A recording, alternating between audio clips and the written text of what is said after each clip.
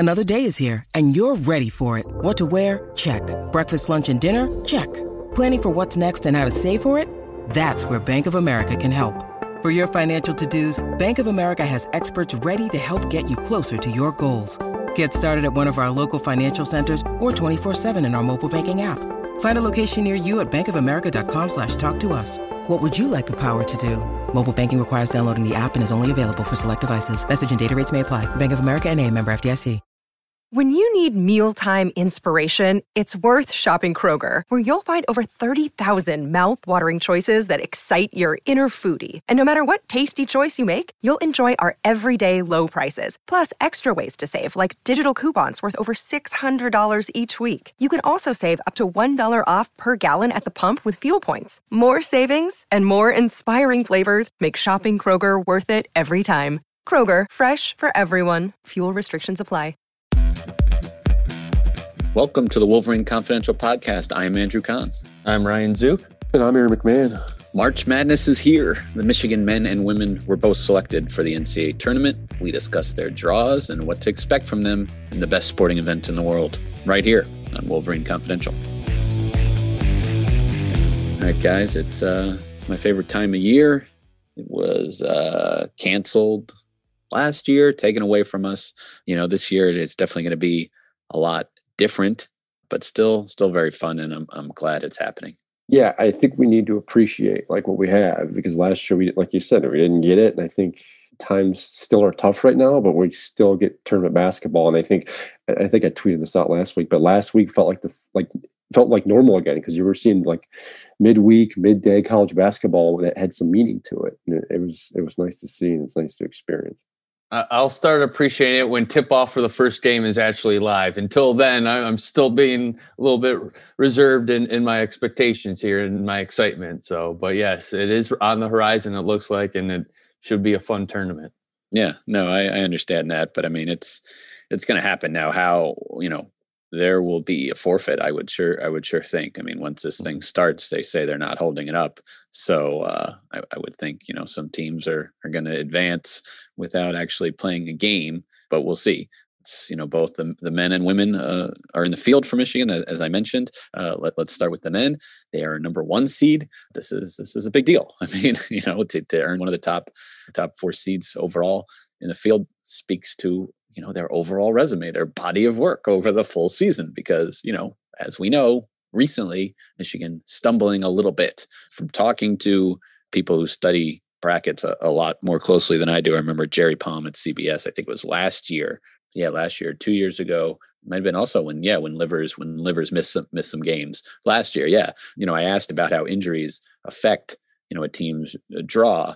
And he had told me it would never affect whether a team is selected or not. That is determined by what you did in the season. But you can move a seed line based on not having a player there who you would expect to be. So I guess it wouldn't have been crazy for Michigan to have otherwise been a 1 and moved to a 2 with the thought that Livers is not playing. And to spell it out, Isaiah Livers is not playing in this NCAA tournament. I mean, he... maybe that wasn't clear from his post-game comments initially, because he did throw in, things can happen, you never know, but he's not going to play. And, he went on the radio Monday morning and said it'd be miraculous if he did. So again, he left the door open. Sure, a miracle could happen, but, this is a stress fracture that has been building over time. And suddenly Michigan's going to be without, one of its star players at the worst possible time. I wondered if the selection committee was going to flip Michigan and Alabama. Now, Alabama won the SEC championship. I think they had their own share of struggles during the season too. But the way Michigan struggled on the stretch, you wondered if they were considering it. Obviously, they didn't. Michigan is still a 1. I do think they deserve it. I mean, given their season and the way things happened and everything else, they were obviously one of the top teams in the Big Ten, and I think there's no question about it. The Big Ten was probably the best conference in the country. So absolutely, there's a league to, I think, get 2 number 1 seeds. I think the Big Ten would be it. So yeah, with regards to Livers, I don't know what to make of this Michigan team at this point. We can get into it here in a minute, but I don't know how far they're going to go. I don't know. They could go all the way to the Final Four. They could surprise us and all the like, or they can get bounced in the second or third round. So I'm curious to see the impact he has. And it's different this time of the year because it's not like you have a schedule of games ahead of you. This is a you're one and done. You lose, Right. you're done. So, and you don't really know who you're going to play. So there's a lot to throw in here. It's real interesting. I feel like since the injuries has been announced, I've seen a lot of written material about how Michigan has the talent to still make a deep run without Livers. And that may be true, but I think if there is one criticism for this Michigan team under Juwan Howard, it hasn't really played well when it's been shorthanded, even dating back to last year without Isaiah Livers, Eli Brooks this year. It just, they look like they're missing a step without when they're not at full strength. So you wonder if they have enough to win enough games in the NCAA tournament for a deep run. And at this point, I'm not really sure. Yeah. When you talk about like, okay, who's the most valuable player on this team? It's such an interesting debate because it's not really clear at all. I mean, you could point to almost any of the starters you could pick in a way, for different reasons. And I think that's what has made this team so good. They all fit together so well. And Chaundee Brown as a sixth man is great, but then all of a sudden, if he's starting, you lose that kind of punch off the bench. So yeah, and Livers, I mean, if you want to take away all the other things he does, he's still a 40+% 3-point shooter, and that's just so valuable. And a guy that has done it. I mean, who else on this Michigan roster has been counted on in NCAA tournament games before? Nobody else. They played. I mean, Eli Brooks has started, he didn't. He has not started in NCAA tournament games. He's played in NCAA tournament games though. Brandon John, same. Like they have guys that have been out there before. Chaundee Brown and Mike Smith are experienced, but never on this stage, never with Michigan. So Livers was the guy that you could count on. When he won't be there. As far as their draw, again, they're the 1 seed in what we're calling the East region. They will play the winner of a play-in game between Mount St. Mary's and Texas Southern. We'll have more on that later on them live. Once that opponent is finalized, that'll be Thursday at 5:00, 5:10 p.m. They'll tip off on True TV. I don't know. Is that on YouTube TV? Ooh, do we get that? I don't think we do, but I'm pretty sure there's apps. I mean, there's a March Madness app where you can get all the games and. Typically, if you get TNT, TBS, the Turner networks, you should get it. But I would certainly check your streaming devices and or cable channels to make sure, because that is one channel that kind of trips people up. I'll do it in advance, so I'm not scrambling there at 5:00 looking for it. But listen, I'm not going to give no disrespect to these 16 seeds, but it's only happened once before. So if Michigan has any sort of problem there, then I don't know what to say. So you kind of can look ahead. I mean, Michigan as a team, wants to say one game at a time, but yeah, that's what we're looking at there with the 116, which will be played at Mackey Arena, Purdue's home arena in West Lafayette. There's going to be some games that are there and at Indiana's Gym Assembly Hall in Bloomington before everything moves to the Indianapolis area after that. So that is the thing. Michigan will play 3:00 Saturday in West Lafayette, and then it's just an hour ride back to Indy. That's where their second round game would be. We don't know which gym. There's 4 of them, but it'll be one of those that'll be announced Saturday night along with the tip time, which would be against either LSU or St. Bonaventure. I don't know, these 8-9 games, they're toss-ups, and they're teams that are, I mean, look at some of these other ones. Oklahoma's an 8. Loyola Chicago is somehow an 8. I mean, they are 10 in the net rankings, and they're an 8 seed. Georgia Tech, ACC champs, a 9. North Carolina, Wisconsin, like these are teams that flash potential during the season, have some really good wins. Well, Wisconsin doesn't, not so much, but still, a very veteran team, but they're just inconsistent, or they just didn't get it done. So are they capable of beating, a 1 seed? Yes, but they're in that spot for a reason. So that's kind of how I look at LSU and St. Bonaventure, for Michigan's possible second round opponent. I will say I watched the SEC championship game the other day, LSU and Alabama, and I thought it was one of the best played college basketball games of the year. I think it really did rival the Michigan-Ohio State game the first time around. Mm-hmm. I was just back and forth, a lot of one-on-one, just a lot of a few whistles. So I think it was very entertaining to watch. I thought it was a very good game. LSU, I thought, matched Alabama pretty much, every possession. To me, in filling out my bracket today, I thought, LSU could be my sleeper. I only have them going to the Elite Eight. I don't have them going any further. So I do have them beating Michigan. I think they're a team to pay attention to. I really do. Yeah, I have Alabama in my Final Four. I have them beating LSU in the Elite Eight. So I do think they're a team to be reckoned with. They're younger, and I think they're a little less disciplined, but look out, they can score points. I think I think they match up with Michigan well. So I'm just saying, keep an eye on LSU. You are not alone in having some fears about, maybe not fears, but I know Michigan fans are a little fearful of LSU. And yeah, that offense is, it's fifth in the country on KenPom.com. They got some big time scores on that team. They're a lot better than an 8 seed. Let's put it that way. I've watched a lot of college basketball the last few months. Like I said, I thought the game Saturday is one of the best college games I've watched. They're better than an 8 seed. I think it's one of those weird games where it's like there's all that fear about like playing LSU. I think St. Bonaventure is going to win that first game. So. The Bonnies were impressive. I watched a lot of the Atlantic 10 tournament, and man, they can play. They can ball. They can. Now, then if they were to move on, then it starts, the opponent really becomes speculative because, it just increases. You got 4 potential opponents, but Florida State, UNC Greensboro is the 4-13 game, and Colorado, Georgetown is the 5-12.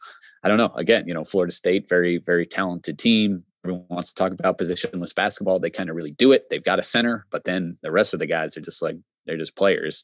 Scotty Barnes, potential NBA lottery pick he's a freshman this year. He's 6'8", 6'9", but he handles the ball for them at times. So they're very, very talented. Colorado out of the Pac-12, still learning a little bit more about them. Didn't watch too much Pac-12 basketball. This year they lost in their conference tournament championship game. And then Georgetown, just was not in the field in any discussions for potentially being in this thing. They hadn't won more than 2 games in a row all season, and they go and rip off 3 in a row in the Big East tournament, including a just absolute blowout of UConn in the championship game. So yeah, that's how Patrick Ewing is in the NCAA tournament. Sorry, 4 in a row. They won in the Big East tournament after not winning 2 in a row. So yeah, that's possibilities there at the top half of the bracket. And then you go down. Alabama, as Aaron mentioned, is the 2, and Texas is the 3. That's the team that would worry me the most in that region is Texas. I haven't filled out my bracket yet, but I'm definitely considering taking Texas to come out of that region for sure. It's a toss up for me. I really am. I've got LSU and Alabama in the Elite Eight. But I've got Georgetown winning a couple games. I've got Texas, meeting Alabama in the Sweet 16. I think that Texas-Alabama matchup could be fascinating. But in terms of, a potential bevy of opponents from Michigan, you really don't know. I think that the Colorado-Georgetown matchup is intriguing. Florida State will probably win the first round game. After that, I don't know. I like Scotty Barnes a lot. They're a talented team. But they're really inconsistent. They'll play well one game, and then they'll play like crap the next, and they don't rebound and can't shoot. So it could be anybody. It really could, especially if Michigan wins these first 2 games. And in that regard, the pathway could open up for them a little bit. But again, I don't know. It's a tournament. It's so tough to tell with these things because it's a tournament style. So it's like you got to win and you got to play well, and if you don't, you could lose to anybody. So it's fascinating. Yeah, you remember the last time Michigan went to the Final Four in 2018, they were a 3 seed. Okay, they played their 14 to start, then they play the 6, and everyone was thinking about that rematch. It would have been a regular season rematch with North Carolina, the 2 in the Sweet 16. Well, Texas A&M beats them. Michigan ends up playing then a 7. Then they play a 9 Florida State to get to the Final Four, and then it only got easier. They played on 11 Loyola Chicago before getting to the championship. So it was like you just don't know. That was historically, fortunate pathway, but still you just really don't know. But I agree. Texas and Alabama, those are teams that they're right there with Michigan, especially a Michigan team without Livers. Those would be both very tough matchups, but that's what you're dealing with, at this time of year. Pretty much after your first game, based on your seed, you're looking at, good teams. So yeah, it should be interesting. The other 1 seeds, we got Gonzaga, Baylor, and Illinois. I don't know. I feel like it's good, strong possibility. We'll record another podcast later in this week where we throw out some some more concrete predictions potentially, but I don't know if there's anything you guys want to say about the bracket at large before we move on to the Michigan women. I mean, I filled it out today. I'm not going to go over every pick or whatever, but I do think it's probably Gonzaga, Baylor in the field. I'm hesitant to putting maybe Illinois in there too. I do think Illinois is playing very good, and I think they ended up being probably the best team in the Big Ten. But it's a fascinating field. You got some talented teams, you got some young teams that are good, and you're curious to see how they handle the tournament environment. But I'm just glad college basketball is back. I'm glad we got a tournament again. It should be fun to watch. I'm excited for the weekend. Yeah, I watched more college basketball this year than I ever have in my life, but yet I still feel more torn on who I'm going to. I haven't dived in too closely yet, but it's just like I want to take chalk, but like with just the season it was, I want to take some upsets too, and I'm really torn, and I don't really love any team at this point. So we might have to record another podcast later this week because I just don't know at this point. Yeah. Pro tip: watching more college basketball does not help you fill out the bracket. No, anymore. it doesn't. It only makes it harder, and it doesn't increase your success by any means. But it should be fun. Aaron, I was asking a couple people this before the bracket even came out, but it's still relevant. I'll give you Gonzaga and Baylor or the field. Every other team, who you're taking. It kind of seemed to be about a toss up for which way people leaned. It seems like I'd always take the field. Gonzaga, that's the thing though. Gonzaga is battle tested this year. If you look at their non-conference schedule, they played some good teams. Now, they obviously played the West Coast Conference. I think we mentioned this in the previous podcast. So, yeah, the teams they played are all in their region, too. I mean, this was another thing. The committee goes and puts all these good teams that they already smacked right there in their region with them to kind of seemingly maybe even make the path easier for them. But, yeah. Right. And I think as long as they stay healthy, I think their pathway to the Final Four is there. I think they could probably get the championship game. Other than that, I don't know. I mean, I could see Baylor losing. I could see Alabama getting there. I could see Michigan making a run. It should be. Yeah, I just it's always like when some of these little pods feature two teams that I liked. I mean, Loyola and Georgia Tech were two sleepers that I had. Of course, they're playing each other in an 8-9 game. Texas Tech and Arkansas. I thought those two teams were undervalued. They'd potentially meet right away as a 6-3 in the second round. It's like sometimes it just doesn't work out so well. But I've got a big first round upset lock. I'll save it for if we record a later podcast. But I saw the matchup. I heard the matchup, and I'm like, "There's my upset right there." I'll save it. Okay. Last thing before we move on to the women's bracket, 9 Big Ten teams made the field. So, just again, what we've been saying about the Big Ten all season kind of bore out here with the bracket, including, 4 teams on the top 2 seed lines. Mentioned Michigan and Illinois as 1s, Iowa and Ohio State as 2s. I mean, that's the other thing with Michigan's, stumbling, quote unquote, down the stretch here. Yes, there was the Michigan State loss, but when that was one where like nothing was on the line, then they've got, to Illinois and Ohio State, like fellow, a 1 and a 2 seed. So don't forget about number 4 seed Purdue, though. I'm going to double down on my Big Ten tournament pick and have Purdue make a little bit of a run. I like Purdue playing close to home. Look out for them. Yeah, certainly a nice draw, against a very banged up Villanova team potentially in round 2. Yeah, Wisconsin, as I mentioned, got a 9. Maryland and Rutgers get 10s, and Michigan State, one of the last teams in, playing game against UCLA. So, yeah, that's where things stand with the men's field. The women, they were selected as well on Selection Monday, get their highest seed in program history, a 6th seed. Yeah, Ryan, tell us a little bit about their draw. Yeah, it is the highest seeding in their program history. They were a number 7 seed a couple years ago. We're a number 8 seed a couple times. But I mean, their draw is pretty interesting. They drew number 11 seed Florida Gulf Coast, a team that is 26-2.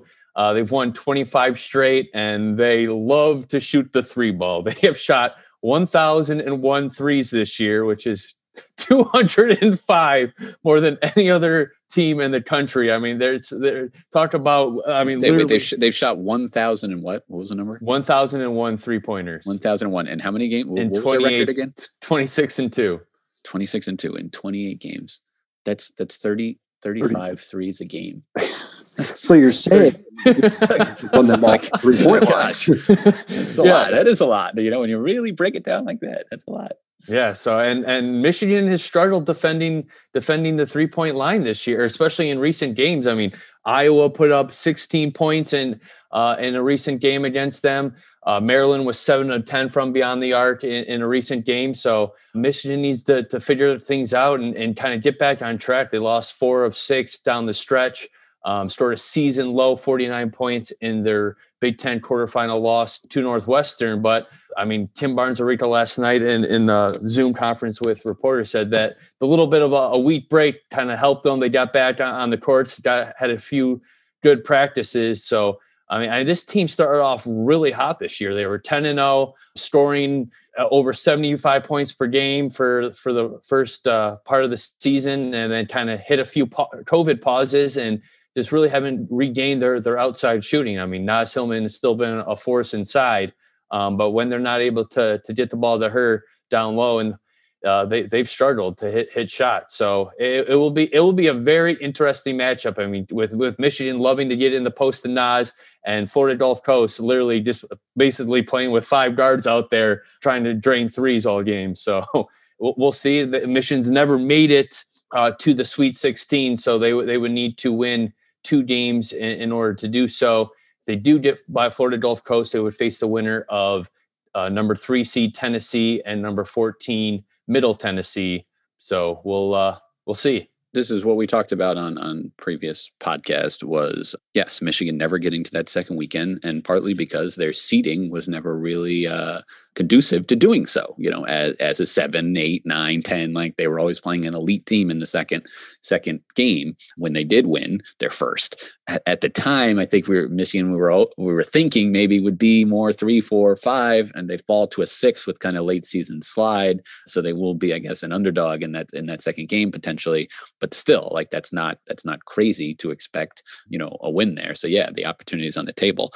Man, I'm just thinking about that, their preparation for this first game. I mean, if you're on I don't know if they're using practice players this year, but whatever, the scout team, that'd be a fun one to be on the scout team for because that it's just, hey, if you have any crack, let that thing fly, because that's what the Florida Gulf Coast is going to do. Barnes-Arica did say she's going to bring out the practice plans when they faced off in the WNIT, I think in the 2015-16 season.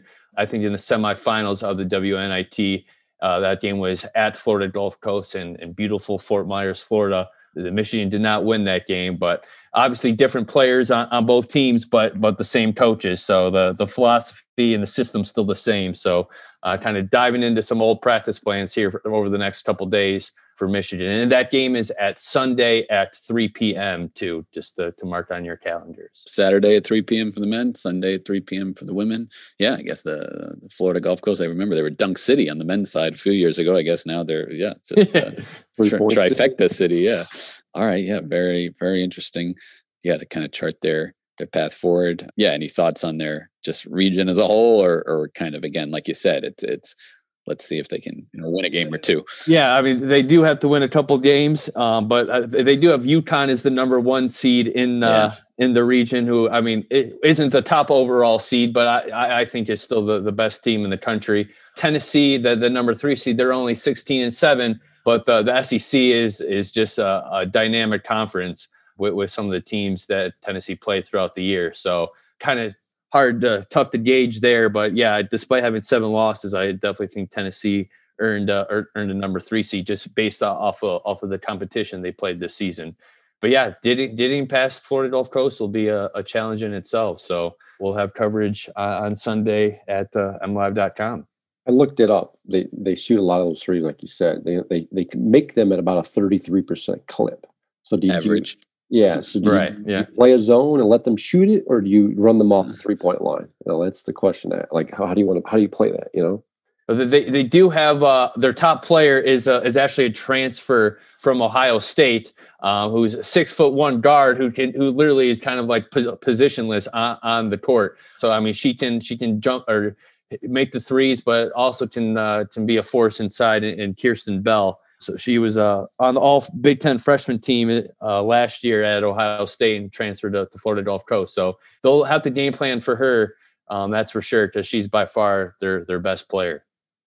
Some familiarity there, I guess. All right. So, yeah, we've got March Madness is here. Stay tuned for more coverage on mlive.com/Wolverines. Thanks for listening.